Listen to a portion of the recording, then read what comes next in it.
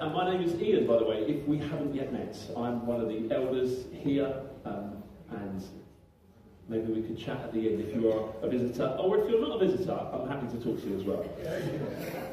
But if you haven't been with us, we have been going through the book of Ephesians, written by the Apostle Paul to the church in Ephesus, and we are in chapter 4 now. And so far, Paul has taken us through some important doctrine so far. It's going well this morning. We've looked at the doctrine of salvation. We've looked at the doctrine of the church. How we're not just saved to escape hell, but in order that God may present a people that will be the wonder of the world. And what we've been reading recently as well is a challenge to the modern mind, which will continue again this morning. That we should lift from our individualistic ways in the modern world to be thinking of ourselves as part of the church, as members of the body of Christ. Adam helpfully last week challenged us to consider our maturity. That as children, we kind of let parents do most things for us. And as we grow and we become more independent, we start to do things for ourselves, but also to contribute to the house. And that if we want to grow in maturity, we are to play our part in the body. He challenged about how we've got gaps in different teams, like the kids team and the worship team. And I just wanted to remind you, really, that kids work is not a secondary thing that we do on Sunday. It's not of secondary importance, and what happens up here is the real important stuff. I myself have 3 children and have served on the kids work for a number of years. Currently, I'm not, but I might need to go back to it because we are struggling at the moment. So if you do have children, please sign up for that. But now as we move into chapter 4, we're looking from 17 to 32 today. Paul is switching and he's moving on to matters of personal purity or conduct and behaviour. And what we're going to read today could actually quite possibly be some of the most offensive to the unbeliever. And if you're here this morning and you wouldn't call yourself a Christian, this may offend you. But remember, these are not my words. They're the Apostle Paul's words. And we're going to break this up into sections. So we're going to start from chapter 4, verse 17 to 19.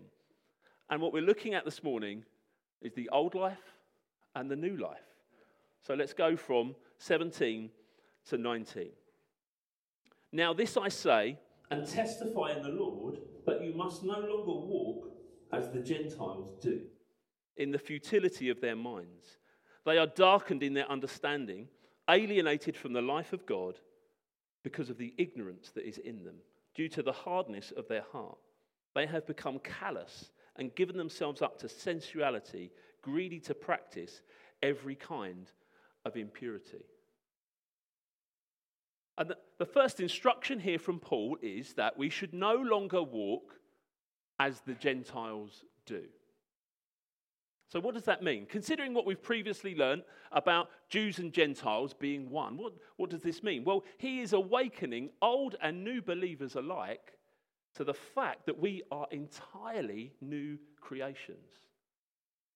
We are new creatures, and he's connecting the doctrine that we've previously learned to personal practice. So this is what has happened in chapter 1 to 3.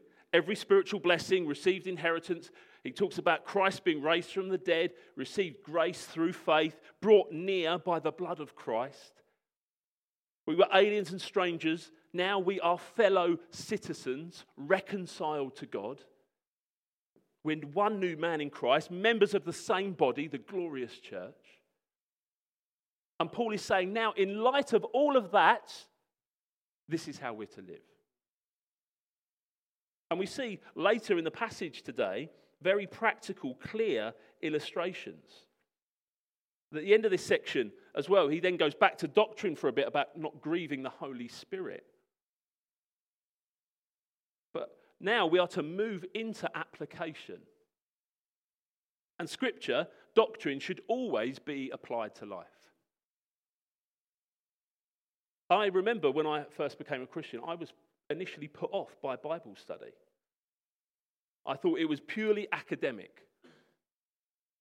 But it is to be applied to life, and the word should speak to us, challenge us, change us, and encourage us.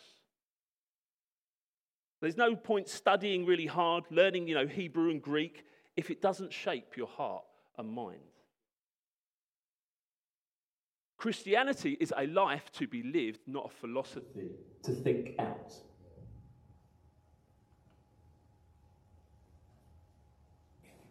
So, as we move into this, we must be consistent to live out our lives behaving the same on the outside of church as we do on the inside of church on a Sunday. We mustn't put on false clothes when we come in here on a Sunday morning. I mean, any clothes is preferable, but we mustn't come in and pretend we're holy and full of joy when the rest of the week we're miserable and full of sin. The Christian life is one, and we are one new man. So when Paul is referencing Gentiles here, he's referring to anyone outside of Christ who does not call themselves a Christian. And it is quite insulting to the unbeliever. Paul says their minds are darkened, their lives are futile, meaningless, and empty. So that's encouraging, isn't it? And we often talk actually about, I've heard Christians talk about not judging people. And there is a right way to do that, not judge people. And I've heard the expression that we're all on a journey. Have you heard that? We're all on a journey. But I think you can tell if there is a truly regenerate heart in a person. We start to see change. A Christian is not merely a person who has decided to be a little more moral or decided to come to church. That is not a Christian. What makes a person a Christian is that they have been born again. We are given a new nature, a new creation. We are altogether different from before. There are things that I did before I was a Christian that would now be unthinkable for me to engage with. And to tell if someone is changed from the inside out, there would be noticeable change in thoughts, attitudes, and behaviour. We'll get more into this later, but the outward is a reflection of the inward. And when Paul says, don't walk as the Gentiles do in the futility of their mind, this walk means life.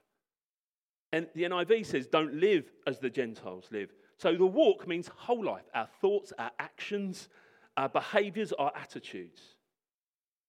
Now, we've been reading, as we study, as elders, we take this very seriously, the Word of God, and we've been studying, and particularly Adam and I read and listen to quite a lot of Dr. Martin Lloyd-Jones, and he says this, the walk, Martin Lloyd-Jones was the minister of the Westminster Chapel in the 1950s and 60s. He says the walk, as used in Scripture, means the whole of a man's life, inward and outward. And we must remember that our walk is not confined to the outward. It involves the inward also. According to the whole argument, what determines the outward is the inward. A man is as he thinks, and his walk in life tells you what he is thinking, because his walk, his life, is an expression of his philosophy. So the inward, the thoughts of a person often reflect what's going on the outside. And I actually heard this a few years ago. We were talking about something different, talking about worship. But it's often the case of what is happening on the outside is often a sign of what is happening on the inside. So if a person is not engaged in worship, arms crossed, barely singing, sitting down most of the time, it might be a sign that they've got some stuff going on in their life, but it also might be a sign that they don't understand the glorious riches and forgiveness and the wonder of Christ. I heard that from the great prophet Dave from the tribe of the Gadites. Dave Gadd. He probably doesn't remember, but we had that conversation many years ago.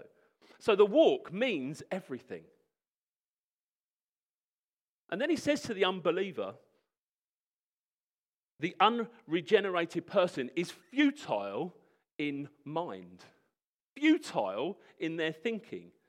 It's, of course, very similar to what Paul says in Romans 1:18 to 32. But we're looking at 21 to 23. For although they knew God, they did not honor him as God or give thanks to him. But they became futile in their thinking, and their foolish hearts were darkened. Claiming to be wise, they became fools and exchanged the glory of the immortal God for images resembling mortal man and birds and animals and creeping things. And we only have to look at what is happening in the world right now to see the utter futility of modern day thinking. And people have taken on morality without godliness. And it used to be morality would come out of godliness. People don't want anything now to do, though, with the supernatural or believe in miracles. Or we don't want to believe that Jesus is the Son of God. People want Jesus as the kind of in the moral teacher guide box rather than Saviour and Lord of our life box. Now, the modern mind is not being shaped by the Word of God. And it seems to be getting people in all sorts of mess and confusion.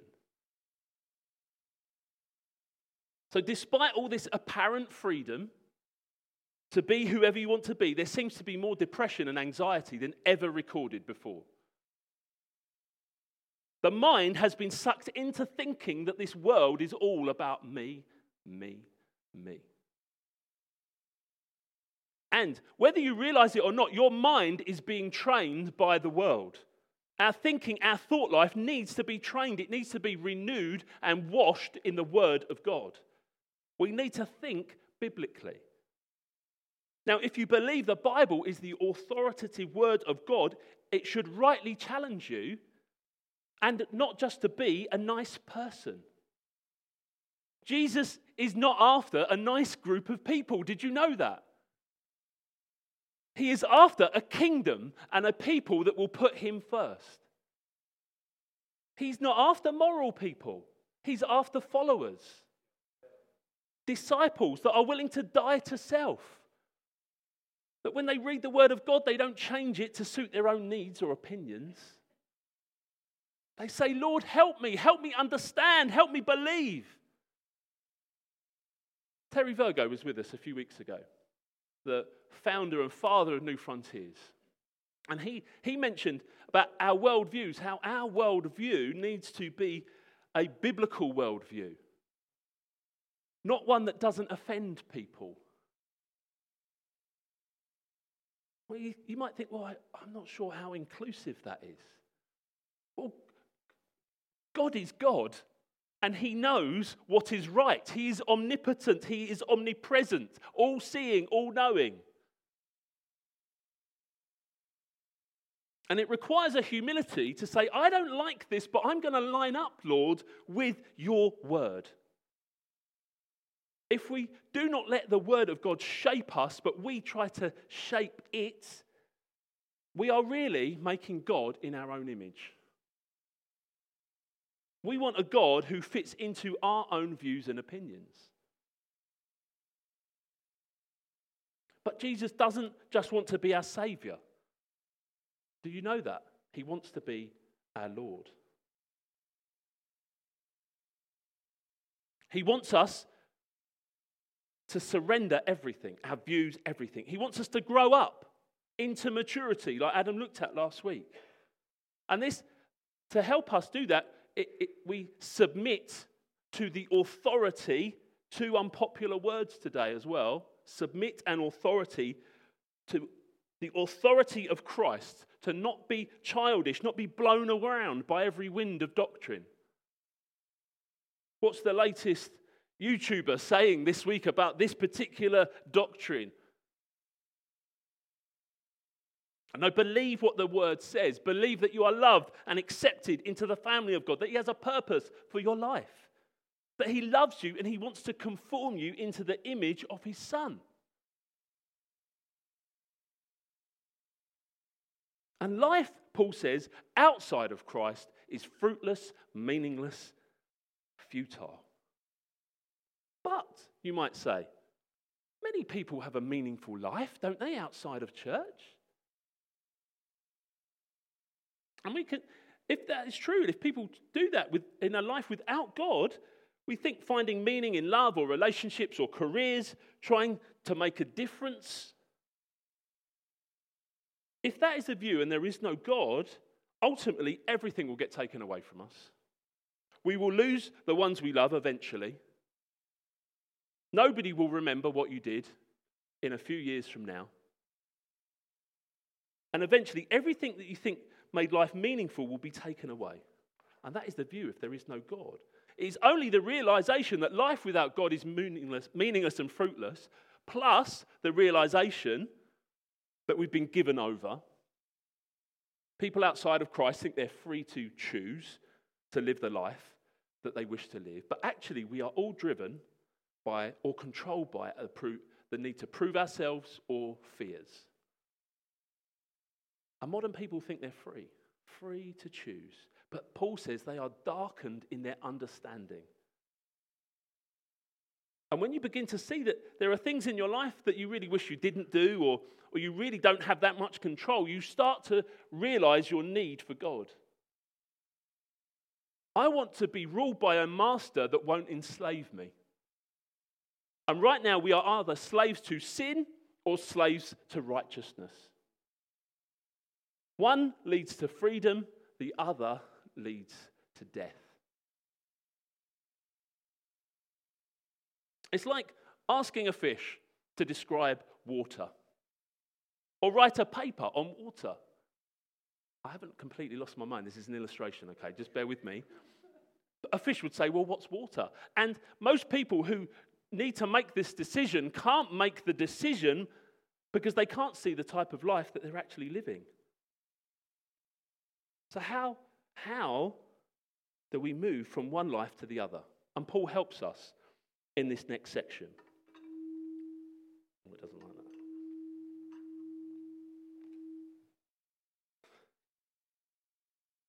So from 20 to 24. But that is not the way you learned Christ, assuming that you've heard about him and were taught in him, as the truth is in Jesus, to put off your old self, which belongs to your former manner of life and is corrupt through deceitful desires, and to be renewed in the spirit of your minds, and put on the new self, created after the likeness of God in true and righteousness and holiness. In true righteousness and holiness. So Paul says we've become blind to the way we're living, hearts are hardened, fallen into all sorts of sexual immorality. The unbeliever is completely blind to ungodliness. But now, as for you, the believer, he says, that is not the way you have learnt Christ. You need to put on your new self. So what does this mean to put on and put off? So we make promises as we get married. At the wedding, there's promises before God. And I don't think you fully understand all of the promises that you're making at that moment. But you work them out as you go through life together. But it's a decision. You choose to marry. First you weren't, now you are married. And it's a one-time decision, but also a daily conscious commitment, not to be driven by desire or impulse, but a daily putting on of our new selves, heading in a new direction. The change then happens to you from the inside out. Paul doesn't say put off old behavior and put on new behavior. That's not what he's saying here. You decide to follow Christ and choose to submit to his ways.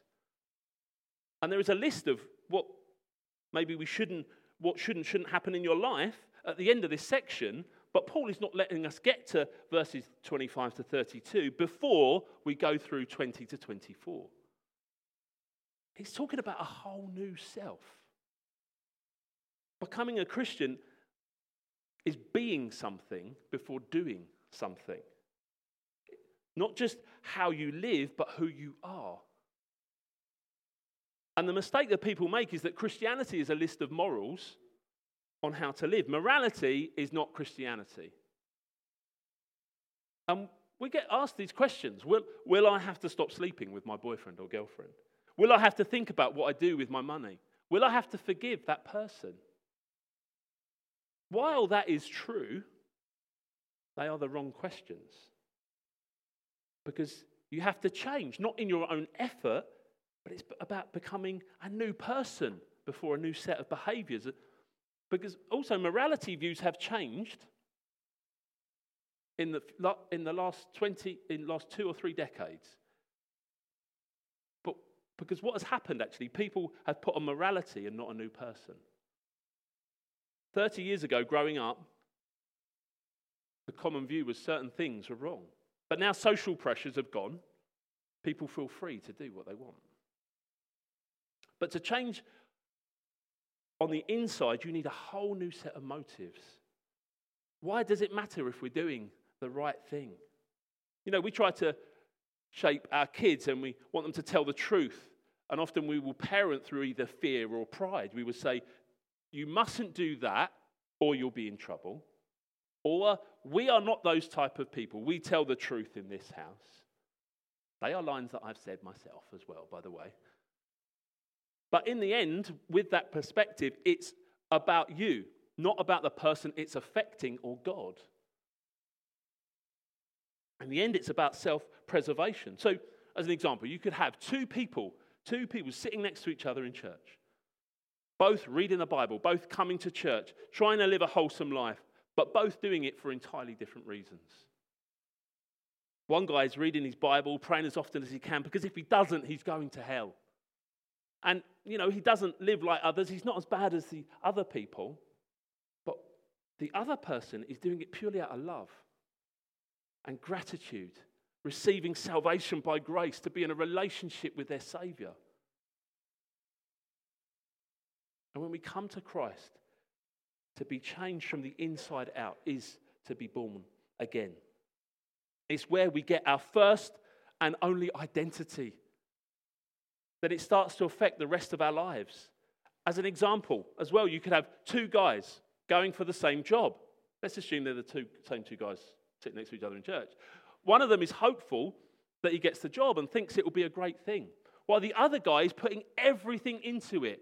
He's shaping his whole life towards it. This is all he wants. But both get turned down for the job. One guy's disappointed and moves on with his life. But the other guy is absolutely devastated. He cannot move on. He struggles to pick himself up. What's the difference between the two? Well, one guy knows that this isn't what shapes his life and gives him his identity. The other guy was after the job and the career to give him his meaning and identity. The first guy knows that he's rooted in Christ. God is for him, not against him. And if he has Jesus, that is enough.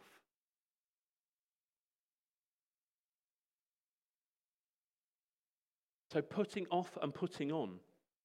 Morality is about being nice. Christianity is not about being nice, it's about being new. Colossians says in 3:15-16, let the peace of Christ rule in your hearts, to which indeed you were called in one body. And be thankful, let the word of Christ dwell in you richly, teaching and admonishing one another in all wisdom, singing psalms and hymns and spiritual songs with thankfulness in your hearts to God.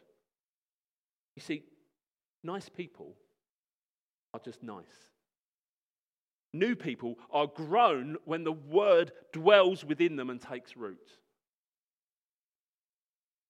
So how are you doing? Are your thoughts and patterns of behaviour that you need to change? Do you look similar to everyone around you in the week? Be renewed in the spirit of your minds. Put on your new self. And we mustn't worry if our biblical worldviews are becoming unfashionable because we live for an audience of one. Only his view counts. Obedience to his word. And this lordship question comes round again. What are you looking for? Are you looking to escape hell? Are you looking for a warm, fuzzy feeling? A good environment with friendly people? Hey, you might even be here for a school place, so I can sign your form. Or do you want a Lord in your life? Someone who you are willing to follow and obey no matter what? No matter what the cost. Many people will love Jesus for being the Savior, for receiving his grace and love. We love that, don't we? We love to hear about grace and love. But when it comes to him being Lord, it's an entirely different matter. God wants us to obey him. We're called to follow him and him be our master. But people do not believe because the heart is hardened. The heart has become callous and rock-like. It's similar to the parable of the sower. Jesus spoke of the stony ground and some seed fell on the hardened path. The seed couldn't sink into it, so immediately the seeds were eaten up by the birds. And this picture we have reminding us throughout Scripture is the condition of the heart. It's always put before us as the ultimate trouble with man in sin. But in Christ, we get a new heart. Remember what it says in Ezekiel 37. He talks about a new heart. Also, I will give you a new spirit. I will put within you, and I will take away the stony heart out of your flesh and give you a new heart of flesh. This gospel, the good news, seems foolish to those who forsake faith and rely on their understanding. 1 Corinthians 1:18 says, "For the word of the cross is folly to those who are perishing. But to us who are being saved, it is the power of God." And this is crucial. I would say even more so for the younger generation. And I'm going to put that as 35 and under. Well done if you've reached into that group. Probably 35 and under. You will be facing pressures that myself and others did not face. There is something you will have to fight for, the unchanging truths of Scripture, the holiness and righteousness of God. And there is a large number of you over there, and this is something you will have to fight more than I will. I am getting old.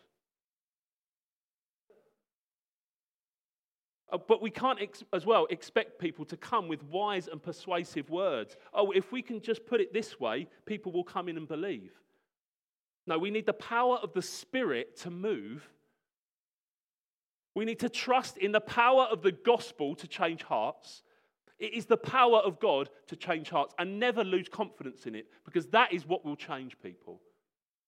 The power of God unto salvation is the gospel. And when it's declared, that means we have to speak it, lives change. We expect the Spirit to move as the gospel is preached. That is why the gospel is so important to us. That's why we'll never stop preaching the gospel.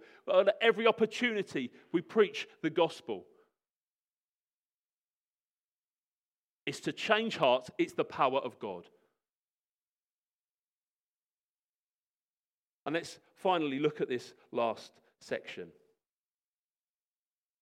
Therefore, having put away falsehood, let each one of you speak the truth with his neighbour, for we are members one of another. Be angry and do not sin.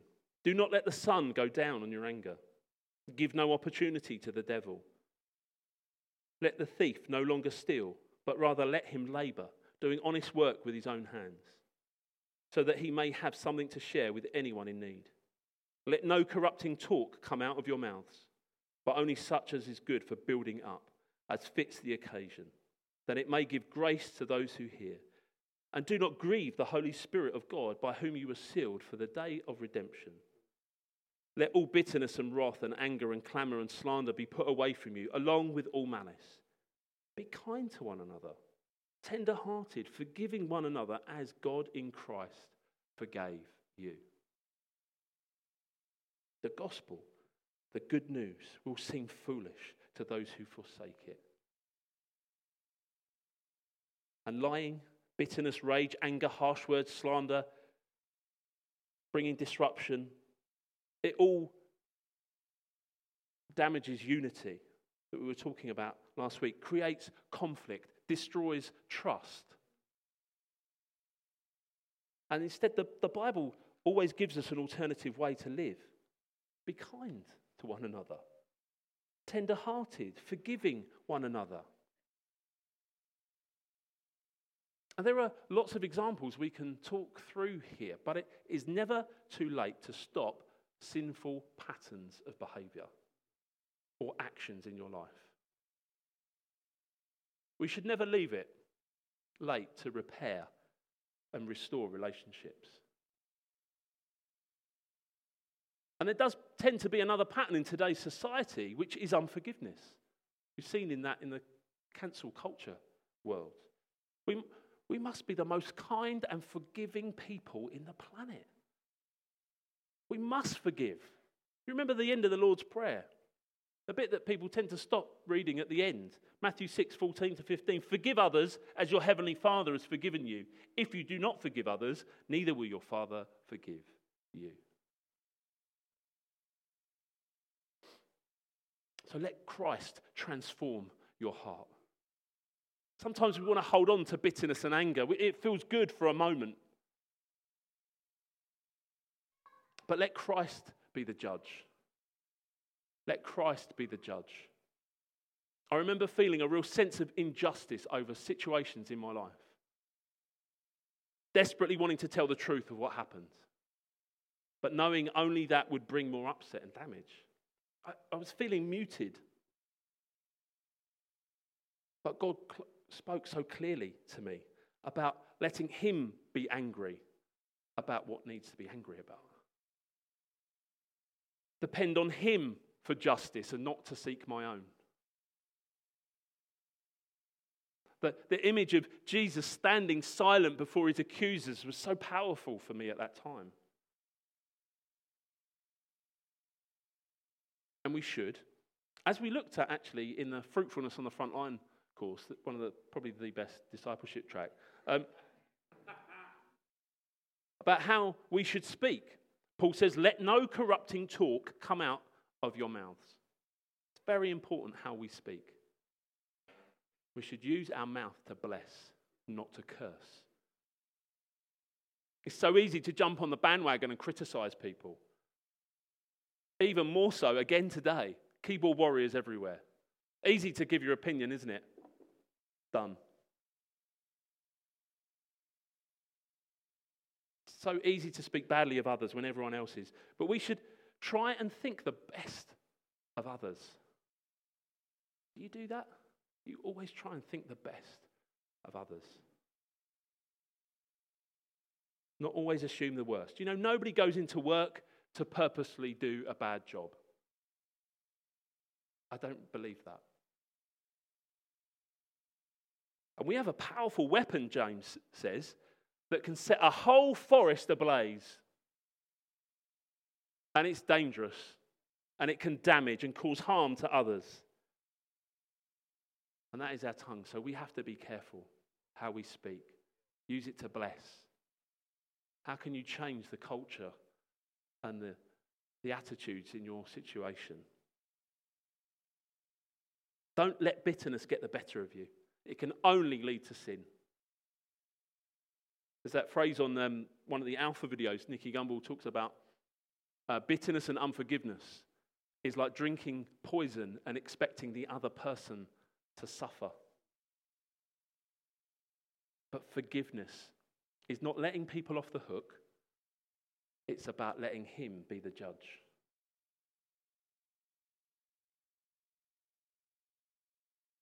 Let us be those submitting to the lordship of Christ. Let him change us from the inside out. We don't take the good bits which suit us and leave out the rest. He's not our cosmic butler who we call upon for emergencies. Oh, Lord, help me in this. Oh, Lord, this is happening. You need to put off the old and put on the new. Tim Keller, author, pastor in Manhattan, said that when he started to put off the old and put on the new in stages of his life, and I think that's probably the same for me. I had to slowly remember, I don't do that anymore. I don't live like that anymore. I don't do this. I don't speak like that. But he said there was this moment when he heard this description from a teacher in Bible class, and the teacher said, Let's assume the distance between the earth and the sun, 92 million miles, was reduced to the thickness of this sheet of paper. If that's the case, then the distance between the earth and the nearest star would be a stack of papers 70 feet high.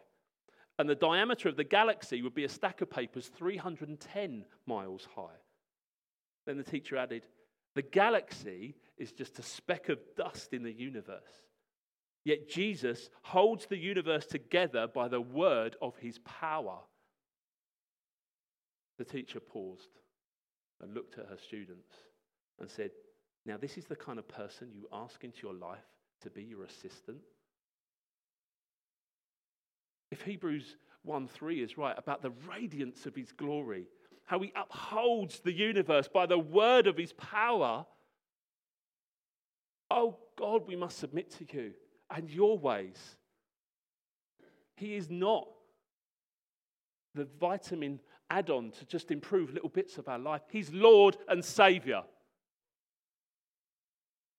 This life is not an easy path. It's the narrow one that not many take. The life of holiness is not a condition that we drift into. We're not passive spectators of God's sanctifying work in our life. We have to purposely put away from us all conduct that is incompatible with our new life in Christ. To put on a lifestyle compatible with it. Don't grieve the Holy Spirit by continually rebelling against God and sinning. And whenever we sin with the Spirit in us as believers, the Holy Spirit grieves. Put off the old life, put on the new.